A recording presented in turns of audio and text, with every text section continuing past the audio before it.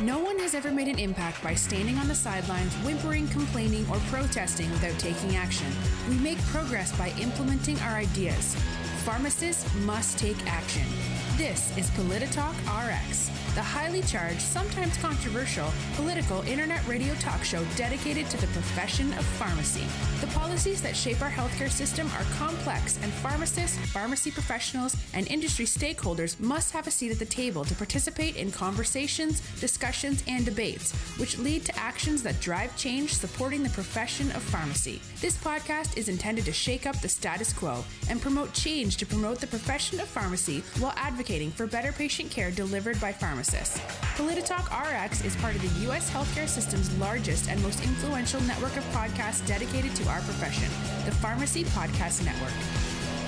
All right, well, we're here on another show for PolitiTalkRx on the Pharmacy Podcast Network, and I have the honor of being with Associate Director, Health Economics and Outcomes Research, Dr. Edward Lee. Like I said, it's a huge honor to have you. I know that it's been in the talks for a while now about having you come down and do this, and we appreciate it. I know tomorrow we have Sandoz Day here at NSU College of Pharmacy, so thank you very much for coming today. Thanks for having me, Scott. So let's talk a little bit about your background. I know you're PharmD and PH. You have your BCOP.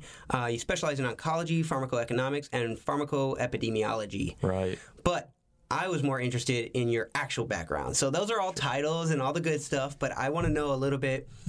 You graduating pharmacy school, I know you had said that you went into residency, so tell our audience a little bit about yourself. Yeah, absolutely. So my background is I'm a second-generation pharmacist, if you go all the way back, and both my parents are pharmacists, and so that's what I knew I wanted to do for the rest of my life, was go into pharmacy. And my parents had a store when I was in pharmacy school, but halfway through my pharmacy education, they decided to sell it. So I needed to figure out something else to do. You were relying on that, huh? Yeah, absolutely, absolutely. And clinical was becoming more and more important, and people were saying that pharmacists were going to take on these more clinical roles. So I really took to doing the residency training. And before they called it a PGY1 and PGY2, I did the first year as a general pharmacy practice residency, and then followed that up with an oncology pharmacy practice residency. And I really took to the oncology space because I thought the drugs were very, very interesting, and I knew that this was going to be an area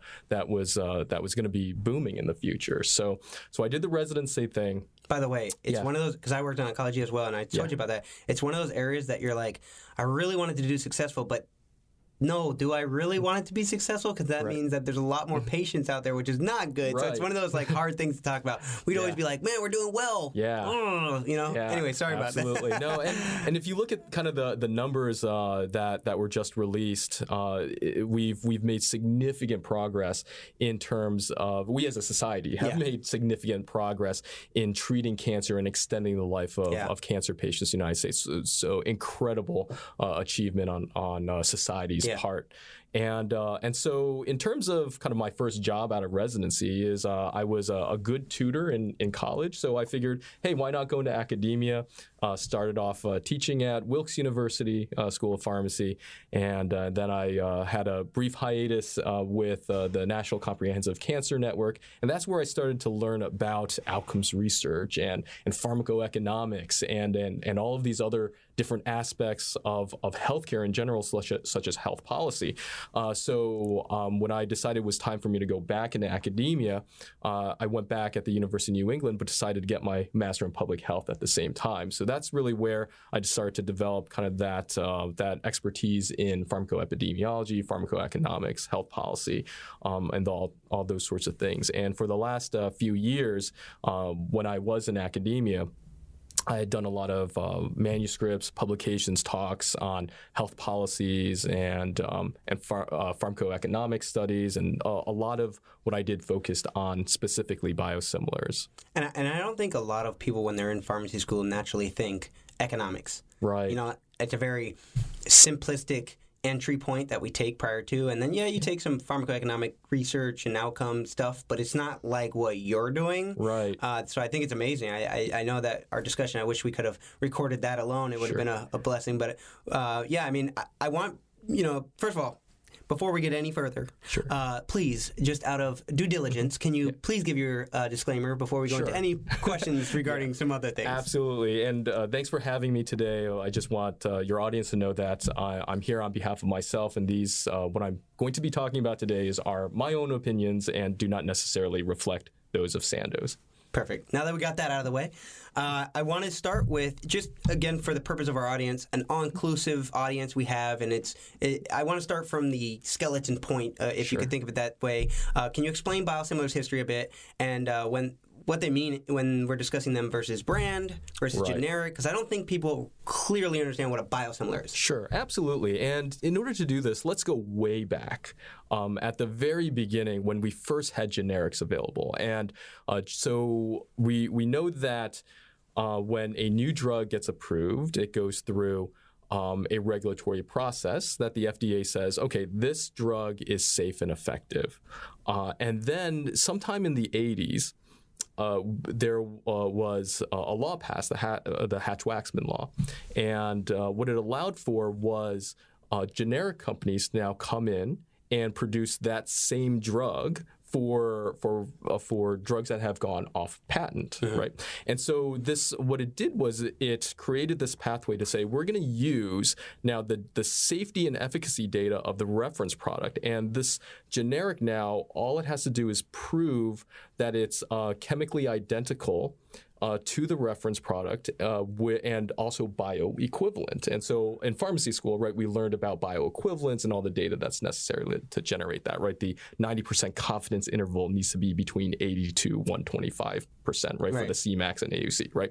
So we learned about that in pharmacy school, and that's kind of part of the approval process. Now, the problem is, as we start to develop in terms of our technologies, instead of just having chemical entities and chemical drugs, we started to have biologics approved. And these biological agents have impacted care and outcomes for all sorts of different patients, not just oncology patients, but we're talking about rheumatology and diabetes, all these different areas. And so now these products were coming off patent, these biologics were coming off patent.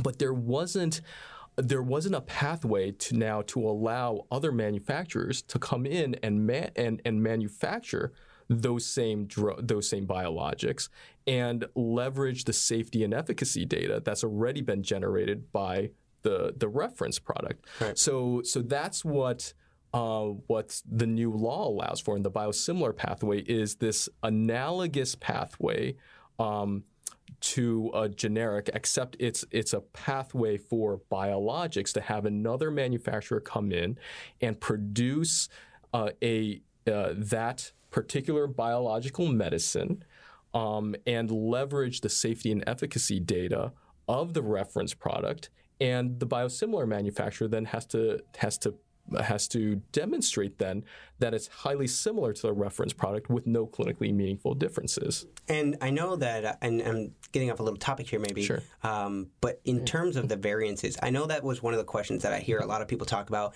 Right. I don't think people recognize that drug manufacturer to manufacturer has variances from the original, what should be. And I think when they think right away biosimilars, the first thing they say is, well, there's so many variances. Oh, it's going to be completely different. And, you get that when you get a normal patient that says, I want the brand, versus the generic. Yeah, and that goes back to the term I used earlier, the highly similar term, right? And so for chemical entities, you can show that it's identical. But for any biological product, you have to remember that if we were to shrink ourselves down to the microscopic level and look inside that vial, it's a heterogeneous molecular population that's being administered to the patient. And so there is no identicality standard, because it is impossible then, because it's a heterogeneous population, to be identical from batch to batch, lot to lot over time, right? And so that's why the term highly similar was actually selected. And really what this does is it recognizes the heterogeneity of biological products itself. And so reference biologics will drift in time in terms of specific quality, what we call quality attributes. And a lot of these are not clinically meaningful at all. Right. Okay, so we discussed a little bit about the laws and the aspect of that. I think taking a step back, let's look at where some of what we hear in the media, some of what we hear around healthcare, the ACA, right? The Affordable Care Act, aka Obamacare. Right. We hear a lot about getting rid of it. We hear a lot about all of these things. So taking a step back, 50,000-foot view, when we talk about the ACA, what has it done? What has it done for biosimilars? Right. The biosimilar law, so the Biologics Price Competition and Innovation Act, that was integrated fully within the Affordable Care Act. So if we had a wholesale repeal of the Affordable Care Act, that would essentially go away. And we have to remember that with the BPCI, again, it's set up this pathway for approval for biosimilar medications. And what this pathway does, again, is allows other manufacturers to leverage the reference product's safety and efficacy data, so that the registration, the phase 3 registration trials that demonstrate safety and efficacy don't have to be reproduced. Right. And so that's where most of the development costs come from developing a new medication, is within those prospective randomized phase 3 trials that we look at and evaluate on journal clubs, right?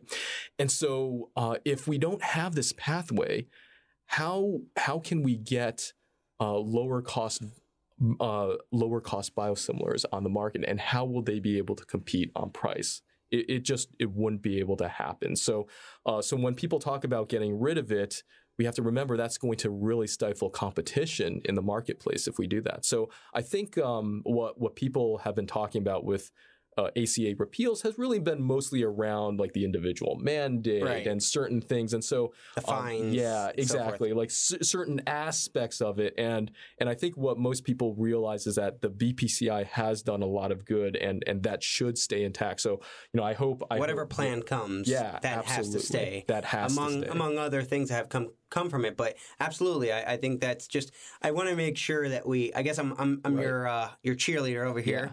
When it comes to the BPCI, a number of years ago, many organizations were making projections of how the U.S. health system could save with biosimilars. So, I think that's the big thing for me is as a public health provider, I'm looking to try to find real ways of savings and real savings in terms of patient care. I think a lot of people don't realize the direct medical costs, and then there's a lot of other things associated. And by the time it gets to that patient's bill, we're taking everything into consideration. Yep. So transparency, this is such a transparent mark of $54 billion that's saved.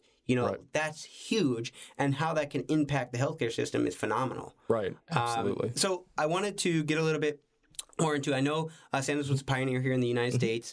When it comes to biosimilars, what does the future for us, include? Yeah. I think the future is going to be exciting because we will have more and more biologics coming off patent and exclusivity. And so more of these, the newer biologics, so to speak, will have biosimilars available. And what this does is that it'll free up some space and relieve some pressure off of the budgets to allow for the newer next generation medications to be available for patients. And there's this huge excitement around immunotherapy, right? And using that and for the active treatment of cancer. And so these are not cheap therapies, and so we have to be aware of the fact that as we keep progressing along with new and more novel therapies, perhaps, there needs to be some relief coming from somewhere else to do that. So I think really the biggest excitement to me about biosimilars is how it could allow for this room for the newer therapies to come along. And so can you describe some of the therapies currently on the market? I know we talked about oncolytics. Right. Could you describe, just so people have an idea of what kind of drugs biosimilars are?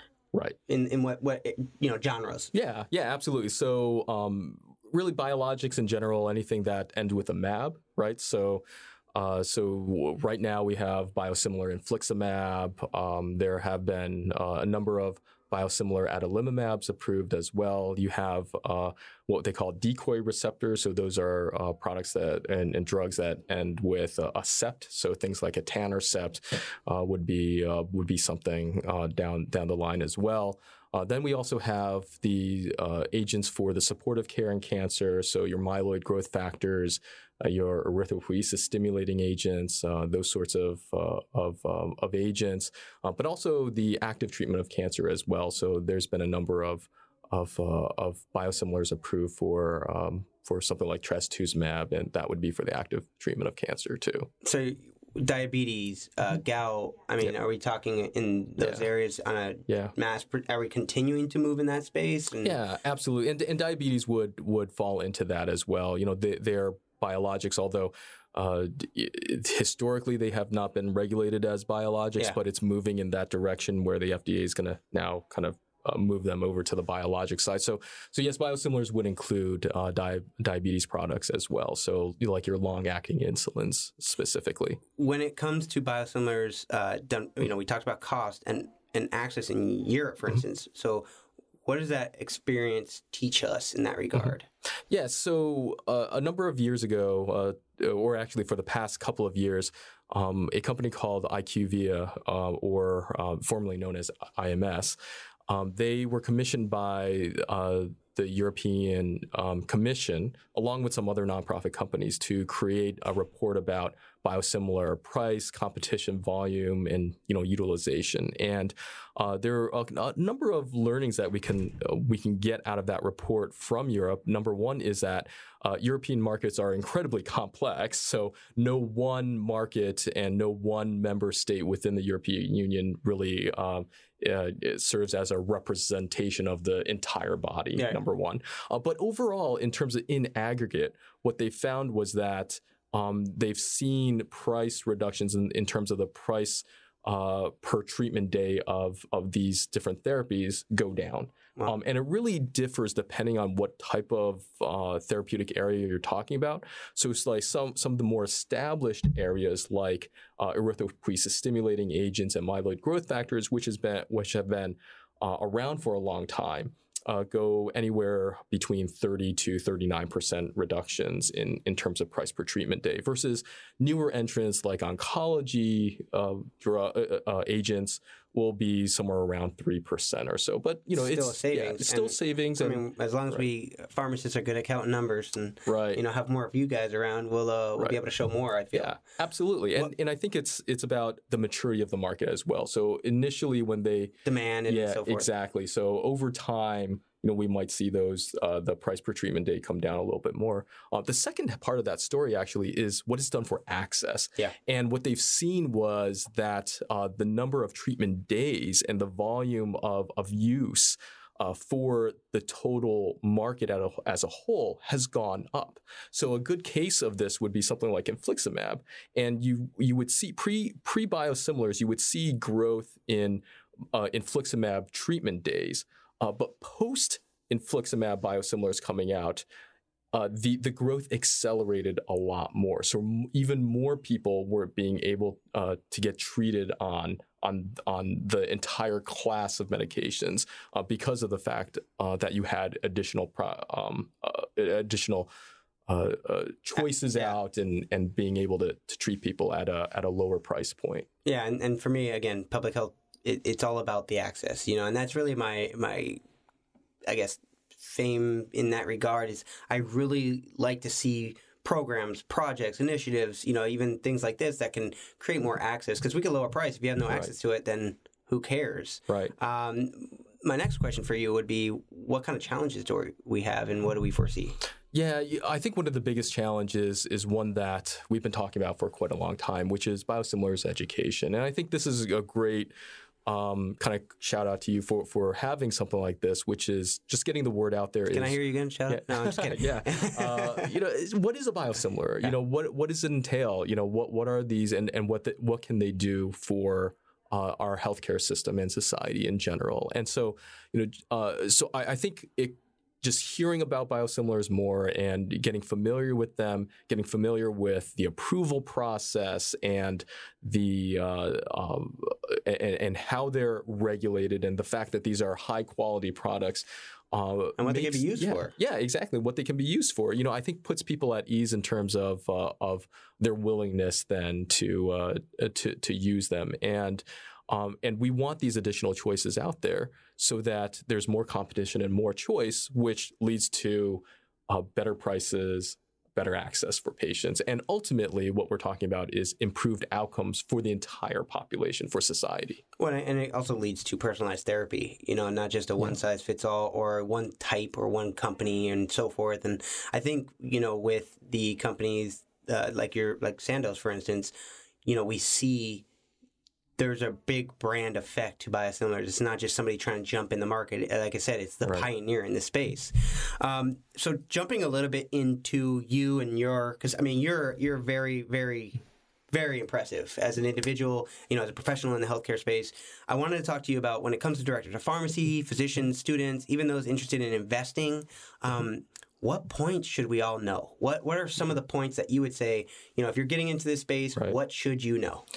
Yeah, it's that's a very provocative question and very very high level. And I think I want to back up, and instead of saying there are specific things you need to know right now, I think I want to make it a little bit more high level as well, right? Because I don't purport to know all the answers myself, and I can kind of look down the pipeline and think about there are certain things you need to know. But I think part of it is having the humility that there are things that I don't know right now, and I need to educate myself and read and keep my finger on the pulse of what's coming down the line. Because I think as pharmacists, sometimes we get stuck into the day-to-day, right? We've got a patient that needs our attention, and we've got to do our CEs, and we have our list of to-do things if you're in academia, and you don't ever get to kind of take a step back and say what's really going on, right? And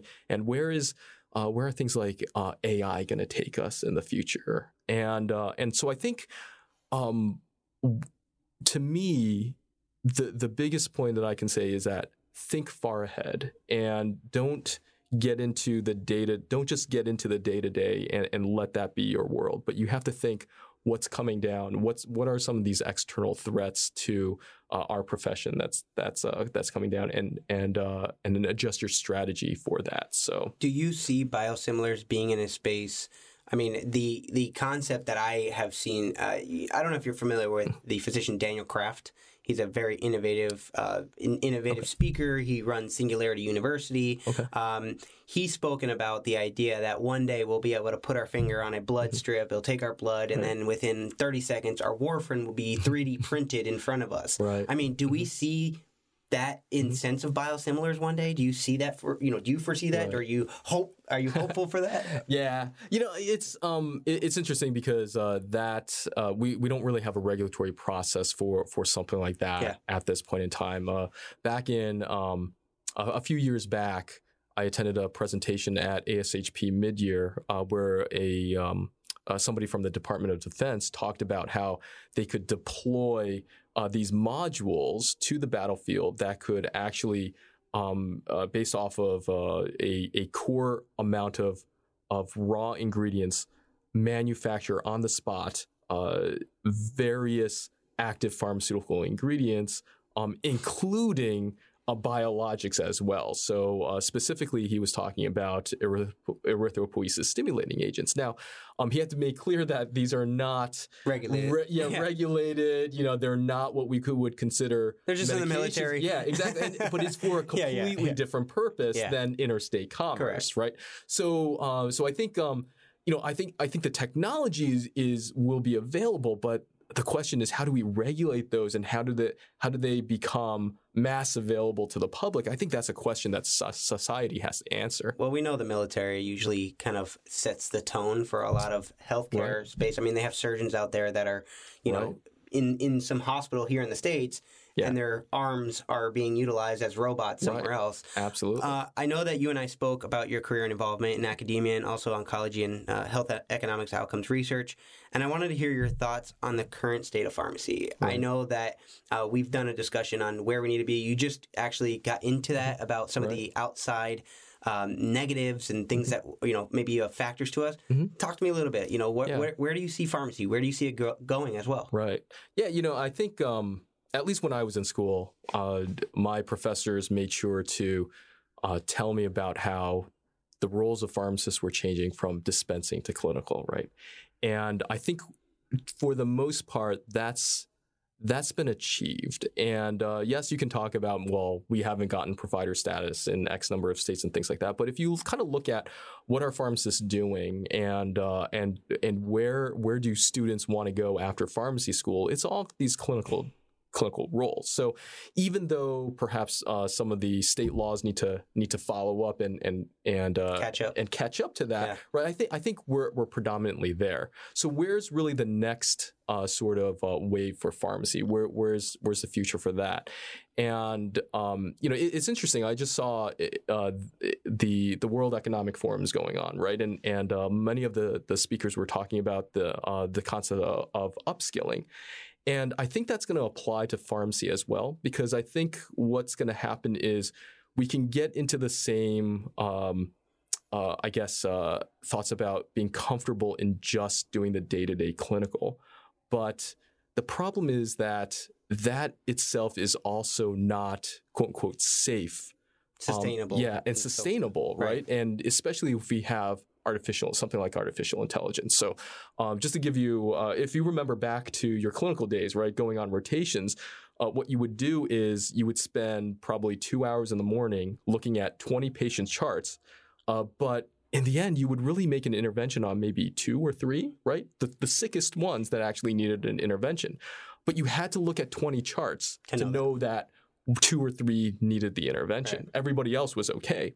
But AI could do that in 5 minutes. Do that. Exactly. It could triage the patients for you and send you to the right patients so that you're spending your time focusing on those interventions and not necessarily just reviewing the charts. Well, I think too many people think that there will not be patients because of technology, which is the backwards way of thinking in my mind, and probably in yours. I think it helps us focus more on the patients that need to be treated rather than the wasted time on those that may not need to be. Right. And I mean, even in consulting, how much charts I would go through and maybe out of 400 charts, give 10 recommendations, and don't quote me on that because I don't want to have the state of Florida come after me. But, the idea is that I think that it's important for us to utilize technology. Now, I get it. Some technologies may end up taking some areas of jobs away, but we need to be more of we need to have more of the understanding that that's going to happen with any industry. Absolutely. It's how we create value. I was talking to students yesterday, and somebody was asking about they're in retail, and they asked about how not being paid to work with chronic care management in terms of a CPA, a collaborative practice agreement. Right. But the problem that the solution I see is that MTMs, how many pharmacists used to do that before a payer said, we're going to pay for it? Right. I believe that if we show our value, then people will recognize it because they need that expert like we are. We're experts. We have this niche. So I mean, I'm sure you, again, I know you agree with me because we've gone over this together, but just the idea is that I wish more people were more hopeful. I wish more people understood they need to encompass it. I think there's a lack of understanding of the technology, which makes people feel scared. Right. It's the fear of the unknown. So, I mean, I could sit here and talk about this all day, but I just think it's so important for us to encompass it. And I always say if you don't own the space, you get owned in the space. Right. So I think it's very important for us to own this space. Pharmacy is us. Absolutely. And again, going back to the upskilling part of it is we can't feel comfortable in just thinking that it's all about clinical pharmacy, but we have to think about how do we manage populations now, and what are the skills for the pharmacist in 2040, right? Because if we're talking about AI taking care of the vast majority of the patients, right, and then you need fewer pharmacists to take care of those really sick patients now, what it then is the next generation pharmacist's role. And to me, it's managing the system and keeping track of the entire system. And that takes completely different skill set to be able to do that. Absolutely. I see us more as liaisons. I see us as educators like we should be. Right. The dispensing role is not what it's going to be. We have machines that have no back pain, no children at home, right. no, things on their mind. They're not standing up for 30 hours. Right. The idea is they have less to think about. And I think that, they have nothing to think about. They're a machine. They just have to do their task. Right. So they make less mistakes. I just see our role definitely being more of the person to come to as an all-inclusive of all their providers, right. and somebody to be able to help them understand it better. I see the face-to-face chats. We see the lines at pharmacies mostly being family members versus the patient at these days. And it's just, we need to get to our patients. We need to educate them. So I believe technology is going to help us out. But Doc, I truly appreciate you coming on the show today. I truly appreciate you coming down. Tomorrow we have Sandals Day. I hope you're excited. Absolutely. I'm excited. We got about 150 students signed up. But I can't wait to make this podcast go viral, make this video go viral. We just truly appreciate having you today. So this is another episode of PolitiTalkRx on the Pharmacy Podcast Network. And I want to thank everybody for listening in today. It's a very special day for us to have Dr. Lee on and talk about biosimilars. It is the future, and I hope more of you are educated. And if you want to hear any more information, where can they go visit so that they can hear some more information or get some more information about biosimilars? There's a number of websites that I'll send you some links to, and you can link to that. So we'll have them below, and we look forward to having you guys on the next show. Have a good one, guys.